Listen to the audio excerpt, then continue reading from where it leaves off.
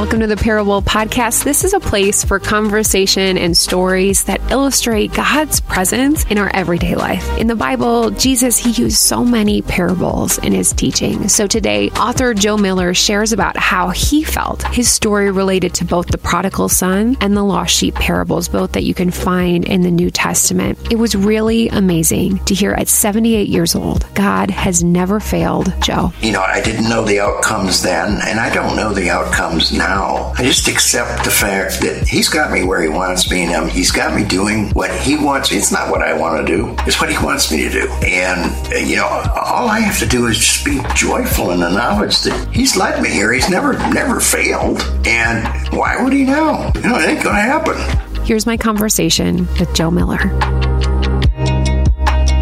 I know you through church, and you love to equip people. You want to be thought-provoking and help people dive a little bit deeper into their relationship with God. Thank you so much for being here. You're very welcome. Pleased that you asked. Tell us a little bit about yourself, Joe. I'm 78 and full of life. Every day that I wake up is a tremendous blessing because I feel that I have been exceptionally gifted with health and stamina and attitude. I've outlived both my parents, and I just feel like I've got quite a few years left, and I'm going to use them the best I can. Well, you are an author. We're going to talk about that a little bit later. And you wrote a book called Dog Walk Talk in 2020. So my question to you is, what animal do you think best describes you as your personality? Never thought of that. If anything, maybe a cow. Okay. Simply because I think I have a tendency to chew things over before I get into it. But when I do, then it's highly impulsive. Once I get through that chewing over process, then it's Katie bar the doors. The Parable Podcast really is just helping people connect with other people's stories and understanding that we all have a story to share. By sharing those stories, we're able to see God's intentionality in our life and kind of reflect that back into ours and to those we meet. What is something, a story or a season of your life that you would like to share with us today? The season is now. I've thought about this a lot, and people that know me and know my life have said, boy, you fit the mold of the prodigal son. And in many regards, a lot of regards, that's very, very true. I had a wonderful run at Willow Creek. I came to Christ late, very late. I was 43, and I didn't have any desire to hear anything about Jesus or Christ or God or anything up until that point. And the person that brought me to Christ was one who had, and I think this is key, who lost everything because of his belief in Christ. He had been an Orthodox Jew, both he and his wife, and they converted, and his dad stood in front of him and said, "You're not my son," and the whole extended family just banished him. The key to that was his belief that he was doing something right, that he was doing what he needed to do, following Christ, and at great cost. And it wasn't about the cost, it was about what he was doing. That was one point. The other key point was when he approached me, he was unlike anybody else that had ever approached me. He built relationship first. And, he was one of those guys, we all run into him, but where you just know there's something special about them. But they're not laying it all out in front of you. You want to be with them. You want to know them. You want to be friends with them. You know there's something special there. And then finally it comes out. And that's what happened with him. As time went on, he built the relationship first. That was key. Had that not happened, I probably wouldn't accept now. I'm a hard learner. It took 2 years before I did anything with that. I wasn't a very nice person back then, a very controlling person, and a very hard person. I had been a policeman most of those years, and that fed right into the hardness. After 2 years, I think that God's got a funny way of working with people and working them over. I had a terrible back, and I ended up going to a chiropractor, and the words came out of my mouth, and it was like culture shock. Do you go to church? And I had never, ever asked anybody that. I'm laying there, it's like, where the heck did that come from? And he just, matter of fact, we go to the church down the street here. And the rest of the words came out. Can I go with you? what did I just say? I'm thinking to myself, you are crazy. And he says, my wife meets him here. He says, we go to a midweek service down the street. She meets me here at 7 and we go. So if you're here and you meet us, you can go with us. Otherwise, you'll miss it. I made sure I showed up and I went with him. It happened to be Willow Creek. So we walk into this place and it's like, oh my gosh, it was a bit overwhelming, the amount of people there. The pastor at the time was the founding pastor, and I don't remember anything of that service except a whole lot of crying, and 4 times he said during the message, you matter to God. Yeah. That's where I found out that, wow, I do matter. I have some worth. And that started a run that lasted for 15 years. I got involved with a small group. It was a hardcore group. I think everybody that ever came into that group had spent time in jail or prison. They were hard people, but that's who I could relate to. And I shared my Jesus with them.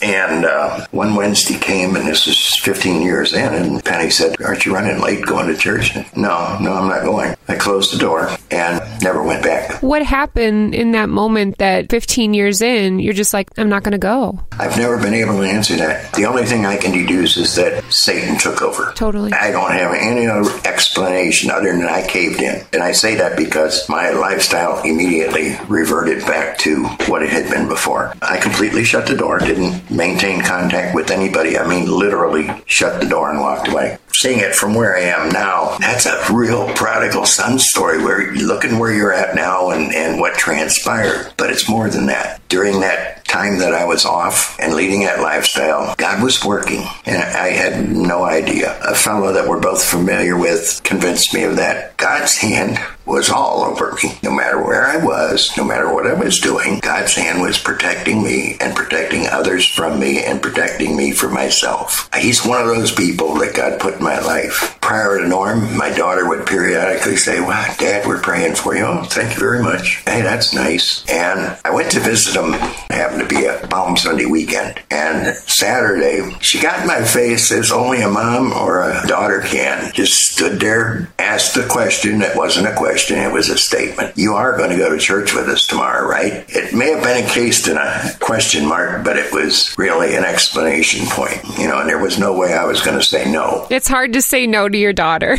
Yes, it is. So I went. I don't know what happened there other than the fact that I was sitting in the middle. The 4 of us were sitting in the middle. 400 to 600 people probably. I'd say 65% of the time, the guy's standing on a stage, holding his Bible, staring at me. We have all felt that whoever's speaking is speaking at you. It was very, very clear that he was zeroing in. It really creeped me out. So we left, and I was agitated inside and upset. And I decided not to say anything because it just sounded too weird. And we're driving down the street, and Gretchen says to me, that's my daughter's, Dad, did you notice anything? Well, the music was really good. Did you notice anything? It's like she picked up on this. That's exactly what she said, that Kevin seemed to be staring at you, and we're right there with all those people. How could he? I thought, well, that's exactly what I felt. So I left that Sunday afternoon to come home, and on the drive home, I knew it was over. This wrong ride. It's done. I can't do this anymore. So it's burning inside. Oh, I've got to find a church. So I get home. For probably 2 or 3 weeks, I was really busy trying to check out churches, going online, and nothing was registering. I went down to visit my sister in Morris. She'd lived down there for 27 years in a facility. She was a special needs person. Coming back one Saturday, God's saying, I'm tired of messing around with you. You're not doing what you're supposed to do, dude. We're going to fix this. I gave you every opportunity. Now I'm taking over. Joe, the local church has been instrumental in my life. And you talked about driving, just getting back and forth to your sister. And it's just interesting how we have different routes and different journeys that we take on our life. A lot of people think that, it's going to be the easy route or it's always going to be the hard route. And it's really a roller coaster, right?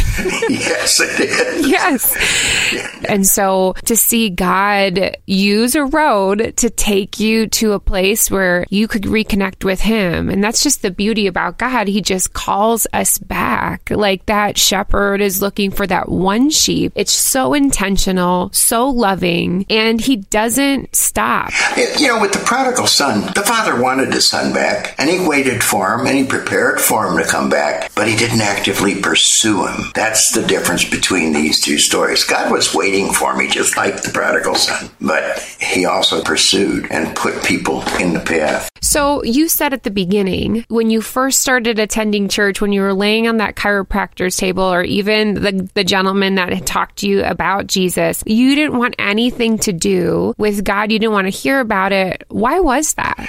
My parents were Presbyterians, and we always went to church when I was little. And when you're little, you can't rebel. By the time I was approaching my teens, I was starting to rebel. And by the time I hit my teens, that was it. I was done. Part of my story is I don't have very many happy memories of childhood. And I always pictured God, just from what we were taught, he's this big thing up there that gets mad at you and he's going to stomp you. And that all stemmed from thou shalt not, thou shalt not, thou shalt not. And of course, my mind is saying, well, what if I do? Now I'm the bug that the foot's going to come down on. And that's how I pictured it. I didn't see a loving God. It may have been taught, but it wasn't sinking in. Well, I lived with that out in the real world. So why would I want to double down and have another one in my life? So from your first church experience to now, you had said that you matter to God. Now today, knowing that you matter to God, how are you living your life? He's all that matters. He's using me. It took me a while to comfortably get into that. All of this past, all of this life has value. I don't have any regrets about anything because I'm able now to look at it and say, first, God's hand was all over me, but secondly, there was a purpose for it. There was a lesson in everything. There was a purpose. There was a plan. And there still is. I didn't know the outcomes then, and I don't know the outcomes now. I just accept the fact that he's got me where he wants me, and he's got me doing what he wants. It's not what I want to do. It's what he wants me to do. And, all I have to do is just be joyful in the knowledge that he's led me here. He's never failed. And why would he now? It ain't going to happen. So true. He is not going to fail us. Joe, you are an author. Have you always been somebody that likes to write, or has that kind of just happened later in your life? A little of both. I pretty much always enjoyed writing. I wrote poetry a lot. Unfortunately, it was all very dark poetry. It was just bad stuff. But I enjoyed writing. I had to face myself. The easiest way for me to face myself is to write it in black and white and see it. Uncut, raw, unedited, undeleted, so I started journaling, not handwritten, but on the computer. And every once in a while, I go back and look at it, and it's like, oh, man. And I had rules. Like, don't delete anything. If you're feeling nasty at the moment, be nasty. Be real. And that's what I did for a long time. And as I'm reading through this stuff, I'm seeing a side of me that is sticking out. And it's like, got a lot of work to do there, kid. Our minds play things on us, but when you see it in black and white, it's a little different. It's almost like somebody else telling you. And I didn't plan on writing a book at all, but I started a blog. I said, okay, I'll put me out there. It's going to help me more than anything. Now it's more than private between me and my own computer. I'm putting the same stuff I'm writing on the journal. Now I'm putting on blog. I don't know, just one day, it's like, okay, go public. Put your face out there. It's almost a way of helping force change in my life. Through that whole time, I'm undergoing radical change. And so I wrote the first book. It was A Better Man, Husband, Father. And I didn't think I was going to write another book. What am I doing writing a book? I'm not an author. I'm just a guy. One day, a lady at church approached me and she says, I hear you're writing a second book. I don't know where you heard that from. I've got stuff, but I hadn't thought about it. Well, you need to, and I want to help you. She was a professional editor, and I want to edit it for you. You write good stuff. One thing I like to read in the beginning of every book is who they dedicated their books to. And you dedicated your book to your dad. And I'd like to read this one part that you wrote towards the end. It says, "Things have changed now. I'm not who I was. I am a new man, one with a relationship with Jesus, the one who has taught me how important earthly relationships are to be. He's the same Jesus you had a relationship with, only I just didn't get it then. You saw the mess and never got the chance to see the maturity. Forgive me, Dad. You sure tried, and now I see it. Yep, he was a godly man, and I abandoned him in all ways because I felt abandoned. He wasn't a bad guy. Neither of the parents were, but most of it was on me, and I learned from it all. I think I enjoy talking more now with fathers and husbands and men than I ever did, because these younger ones, they don't have to go through that. They don't have to make those choices. There's other things they can do that's much healthier. So I work with men. That's just crucial. In my case, I don't look at it as a wasted life. It had a purpose. I absolutely believe that I wouldn't be where I am mentally, emotionally, and spiritually today had it not been for every bit of that. That was my PhD. I excelled at it. And now God has let me share that. That's beautiful. Not just sharing the story, it's sharing what doesn't have to be. Make those choices. So what would you say for us to continue to support men in our life? And if you are a man listening, what's something that you would encourage them with? Connect.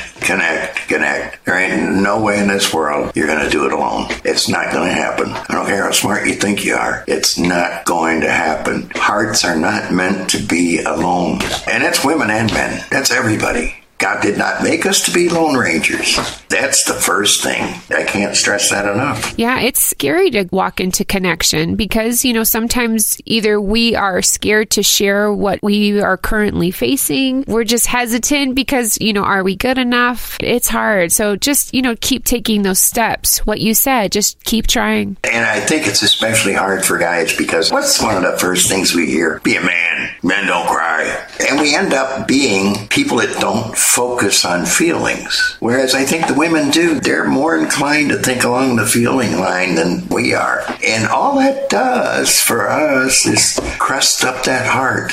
It puts the barnacles on, and barnacles are hard to break. I love being emotional, and I know not everybody is like that. So sometimes emotion, it doesn't have to be physically crying. That's totally okay. But just being willing to go a little deeper, it's easy to stay in that surface area. And it sure is. Absolutely. If people want to connect with you, how can they do that? Email at men@westridgechurch.com, and I have a blog site which is called DoLifeBetter.org, DoLifeBetterMinistry.org. That's my writing venue now. But yeah, I'm open. Well, Joe, thank you so much for just helping us better understand and connect the sense of the parable of the prodigal son and the lost sheep, knowing that we aren't lost and knowing that we matter so much to God. And I think that's the thing that's so often lost is just that sense that we do matter. We're His children. We're children of God. Thank you so much for sharing today.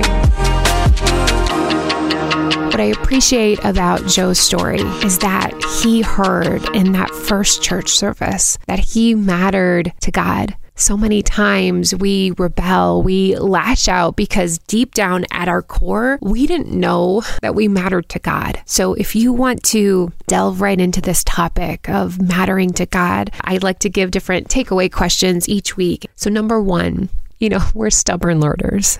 What is currently holding a mental block from learning about the beauty and truth of God in your life? And number two is Joe, he found out his chiropractor went to a local church and he doesn't know how it came out of his mouth, but he said, "Can I go with you?" When we share our parable, why can we be hesitant at times? It's a little scary, kind of opening ourselves up. I totally understand that. But I'm going to ask you to just be challenged to ask the question too, can I go with you? Maybe it's, can I walk this life with you? Sometimes we need accountability and somebody just to support us. So think about who that person could be in your life, who you want to share your parable or story with, and just start that journey of walking this life together. If you like the show, I would greatly appreciate it if you share this with a friend. It is such a great way that you can connect with somebody and kind of walk alongside that life that we talked about and have a conversation. Plus, you can also subscribe or follow wherever you listen to podcasts. If you have any questions or you want more information about today's show notes, they're all at daniellezapshank.com. I'd love to connect with you more. You can find me hanging out on Instagram or Facebook. That's going to do it for today. Thank you so much for listening today. I just want you to remember that your parable is about how you matter to God. I can't wait to chat with you again next week on the Parable Podcast.